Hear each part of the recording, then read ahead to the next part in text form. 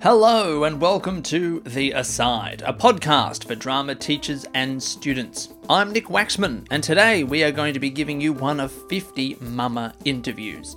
These interviews have been conducted by Drama Victoria over the last 2 years to celebrate their 50th birthday. These 50 interviews are 50 conversations with 50 legends of the Victoria drama teaching game. So sit back, relax, and enjoy a slightly longer than usual version of The Aside.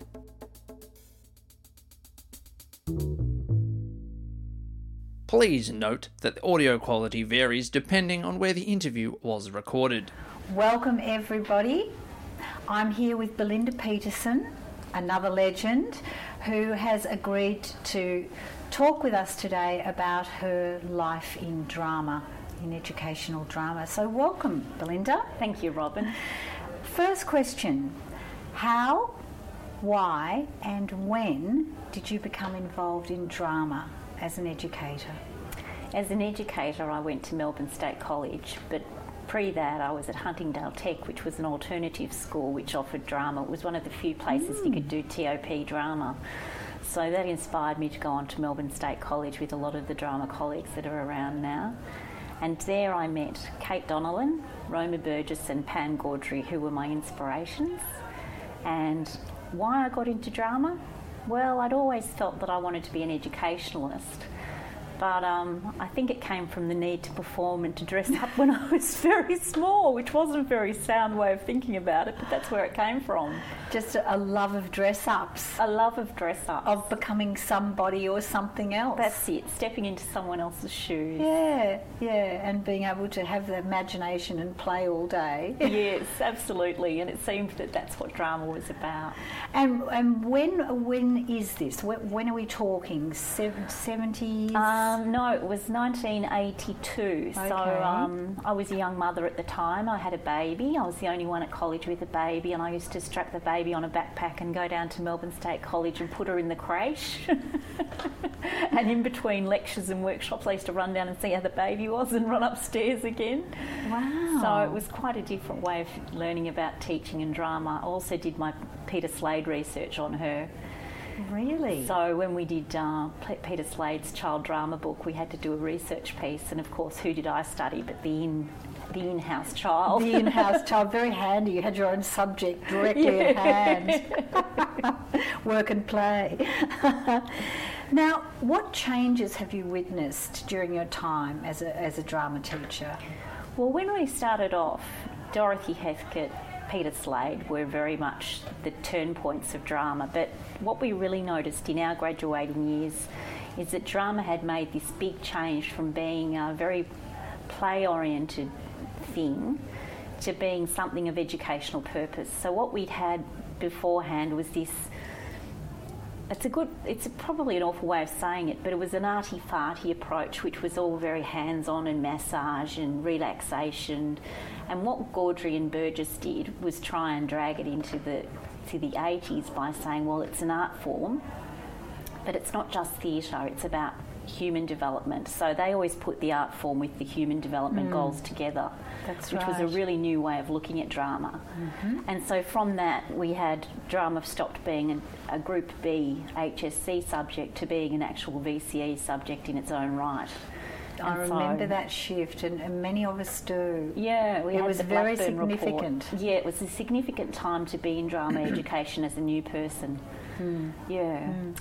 And with that came a sort of a rigour, an expectation, and the whole conversation about how do we assess this.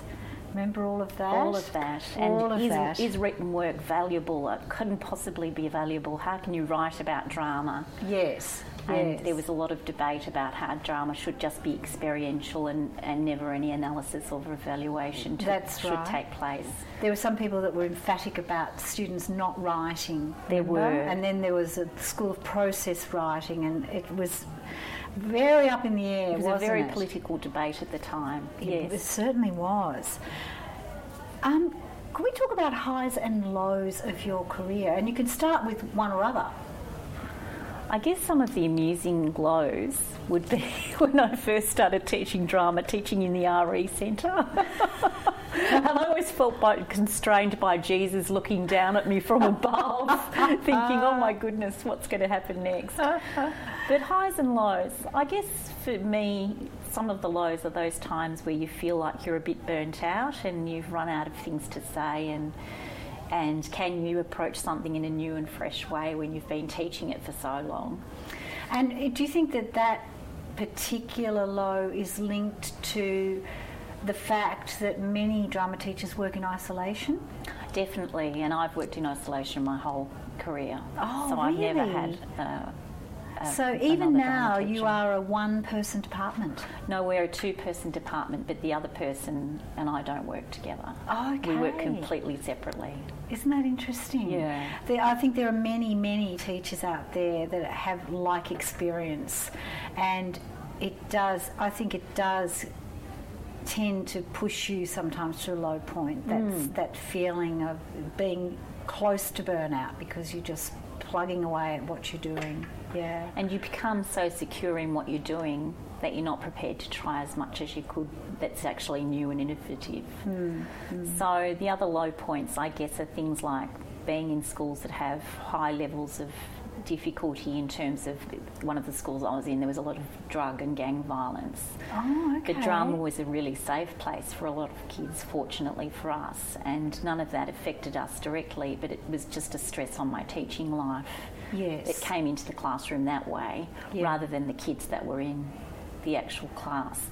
But that said, some of my best teaching occurred at that school. So some of these real little diamonds in the rough were the real high points of my career. Okay. Yeah, they were just amazing. They were really prepared to take risks in drama. There was a particularly rough little gang of boys who would do the haka before every drama lesson. How interesting. Yeah, and they did some amazing performance pieces. They were quite prepared to go out there and take a risk. Yeah, and a sort of a resilience there too in that environment, isn't it? Yeah, and quite prepared to be men that were doing drama when it wasn't particularly fashionable in our school. Yeah, yeah. And, you know, I've got memories of boys not really wanting to be involved in dance, if you called it dance. You know, they were content with movement. But now it's very different, you know. Boys are very into dance because of all the new genres of dance. So there's things move, don't they, and shift. They do move and shift. Yeah. And where I teach at the moment is very easy in terms of it being an all-girls school. It's the girls are nice, they're accepting, they're very good at working collaboratively. It's an easy teaching environment, but that said, I try to make it as stimulating as I possibly can and interesting and engaging. Yeah. And so what do you think is the highest point of your career? I think it would have, funnily enough, I think it would have been putting a few of those early musicals on. Yeah. Which we were always told never to do at Melbourne State College. If you're told to do the school musical, say no. Yes. But having that whole band of kids there all sticking together and working for a shared focus was one of the most incredible things. It is, isn't it? It is. It's funny to watch it sort of emerge out of all the chaos. The complete chaos, and these kids that don't know each other of varying abilities and age groups, and yet it can be such an organic thing when you're finished with it. Yeah. And it's a showy bit of frivolousness, but I think the kids get so much out of it. I think so too. It's the processes in it. Yeah, I do too. That are so wonderful. So wonderful, like team sport, isn't it? But it is like team sport on a creative level. So we talked about the highest point being musicals. Can you separate that from a memorable moment? A memorable moment. A memorable moment would have been teaching the VCE drama classes for the first time, for the drama course. And again, it was at Monash. And watching kids come to terms with creating this and inspiring themselves into creating monologues or solo performances, of course, as they're called, and see them coming up with their own characters, and some of them being quite strong and understanding what that meant, and others really struggling with that, and me working with them. Yeah, and having to service all the different needs in a group. Yeah, and they were quite varied. Yeah, it's a big challenge for the teachers who are facilitating those processes, isn't it? You have to you have to alter. It's like altering speed up and down all the time.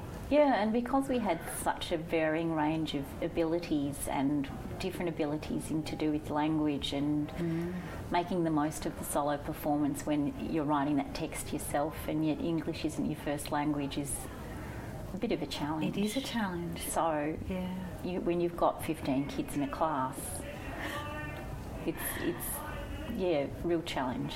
Yes, it's a double-edged sword. You know, you want the subject to succeed, you want it to be taken up, but then when you do get these bigger classes, you're actually the one that is resourcing, facilitating, leading, implementing everything, and it's a big ask of teachers. It's very, very time consuming.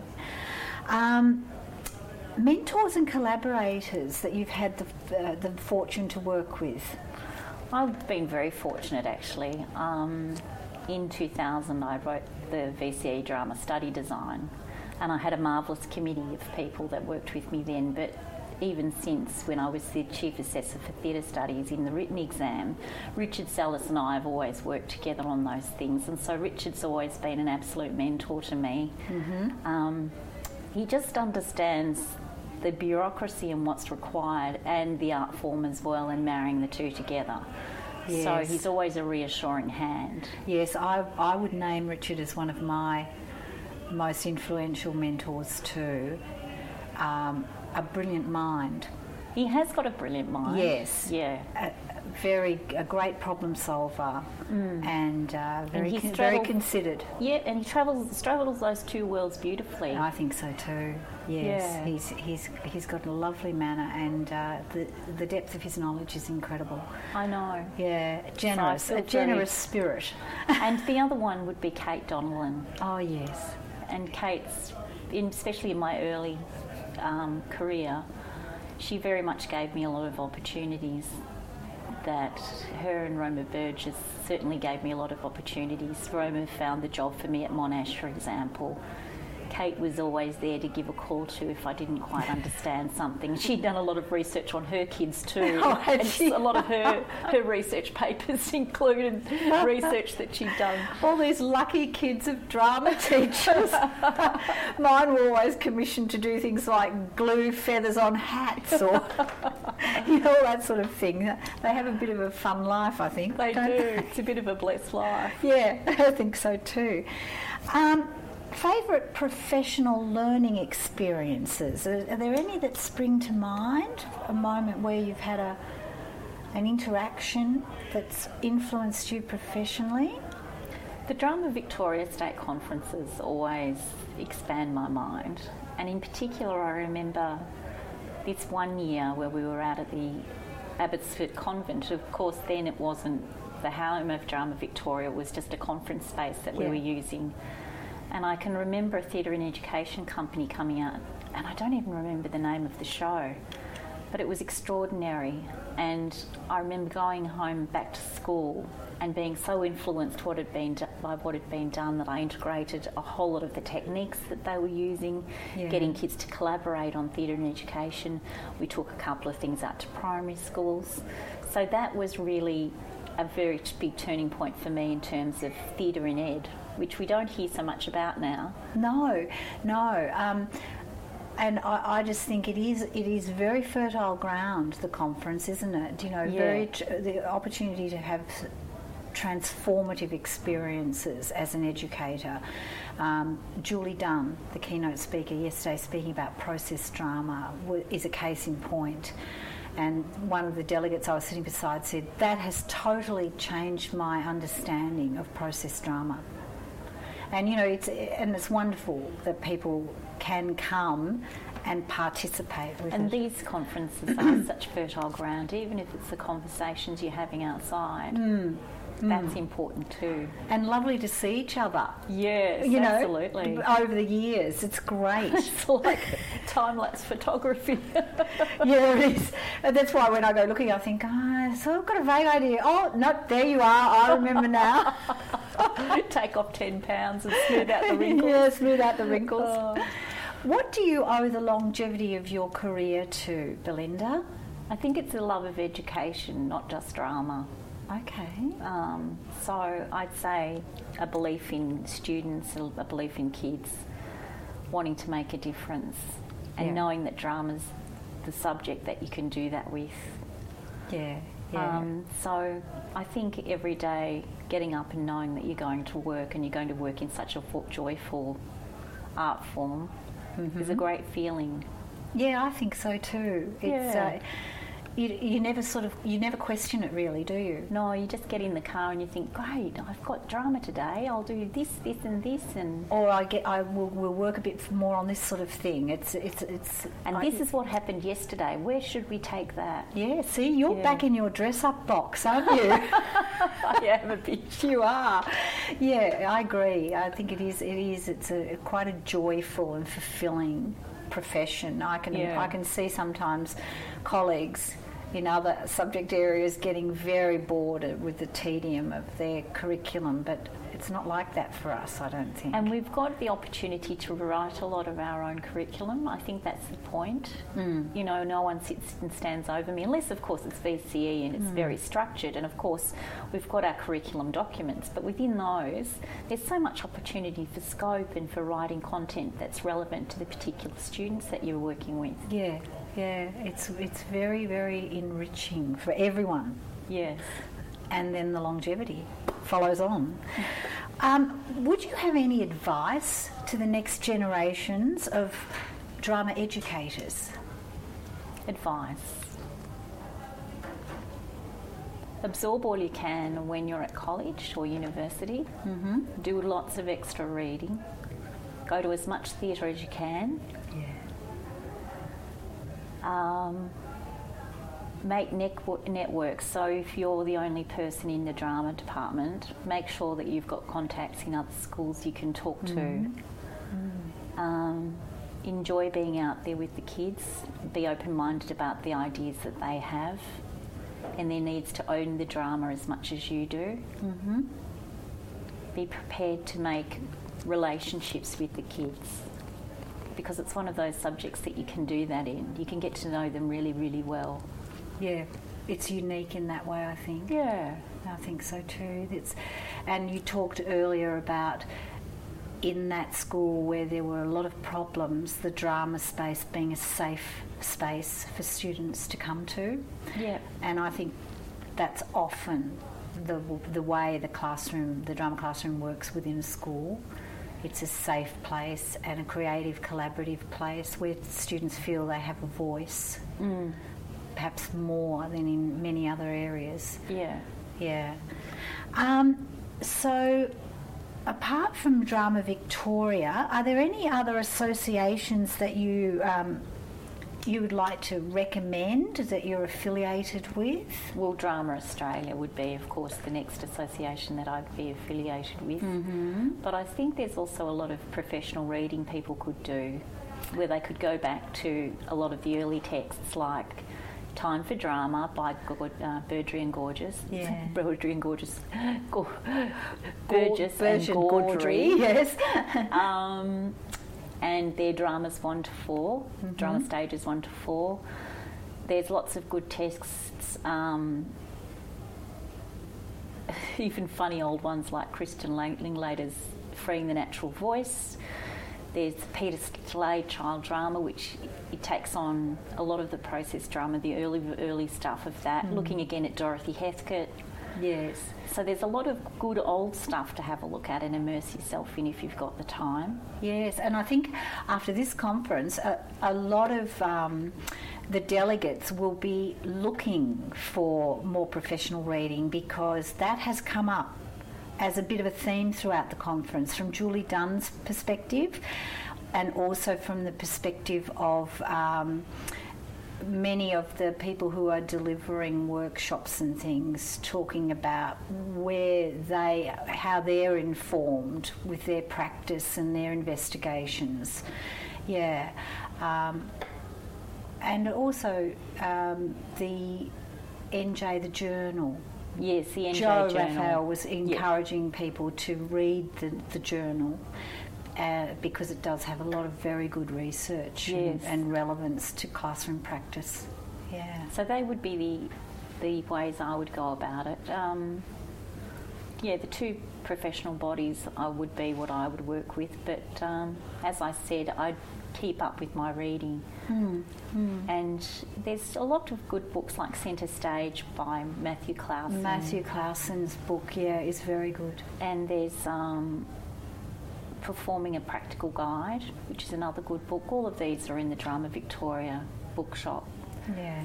So there's certainly lots of good texts out there and lots of ways that you can keep things fresh by getting ideas even if you are alone. Yeah. Thank you for coming along and talking to us and being one of our legends, Belinda, because you really are a legend. You've been very, very you've been a constant sort of name and presence throughout the growth of drama. Thank you. And it's wonderful that you're still there and doing your thing. And Well, thanks very much for having me. It's a pleasure. Thanks. Well, that's all from us at The Aside. There are 49 other mama interviews you might like to listen to, so please do feel free to go and find those and have a listen. Thank you to all the people involved in conducting the mama interviews. The list is extensive. Happy 50th birthday to Drama Victoria, and thank you to the 50 legends for giving us their time. If you would like to ask The Aside a question, or you have a suggestion for a future episode, please do not hesitate to contact us at asidepodcast@outlook.com. Thank you to Eltham College for letting us record here. Thank you to Drama Victoria for their ongoing support. And of course, thank you for listening.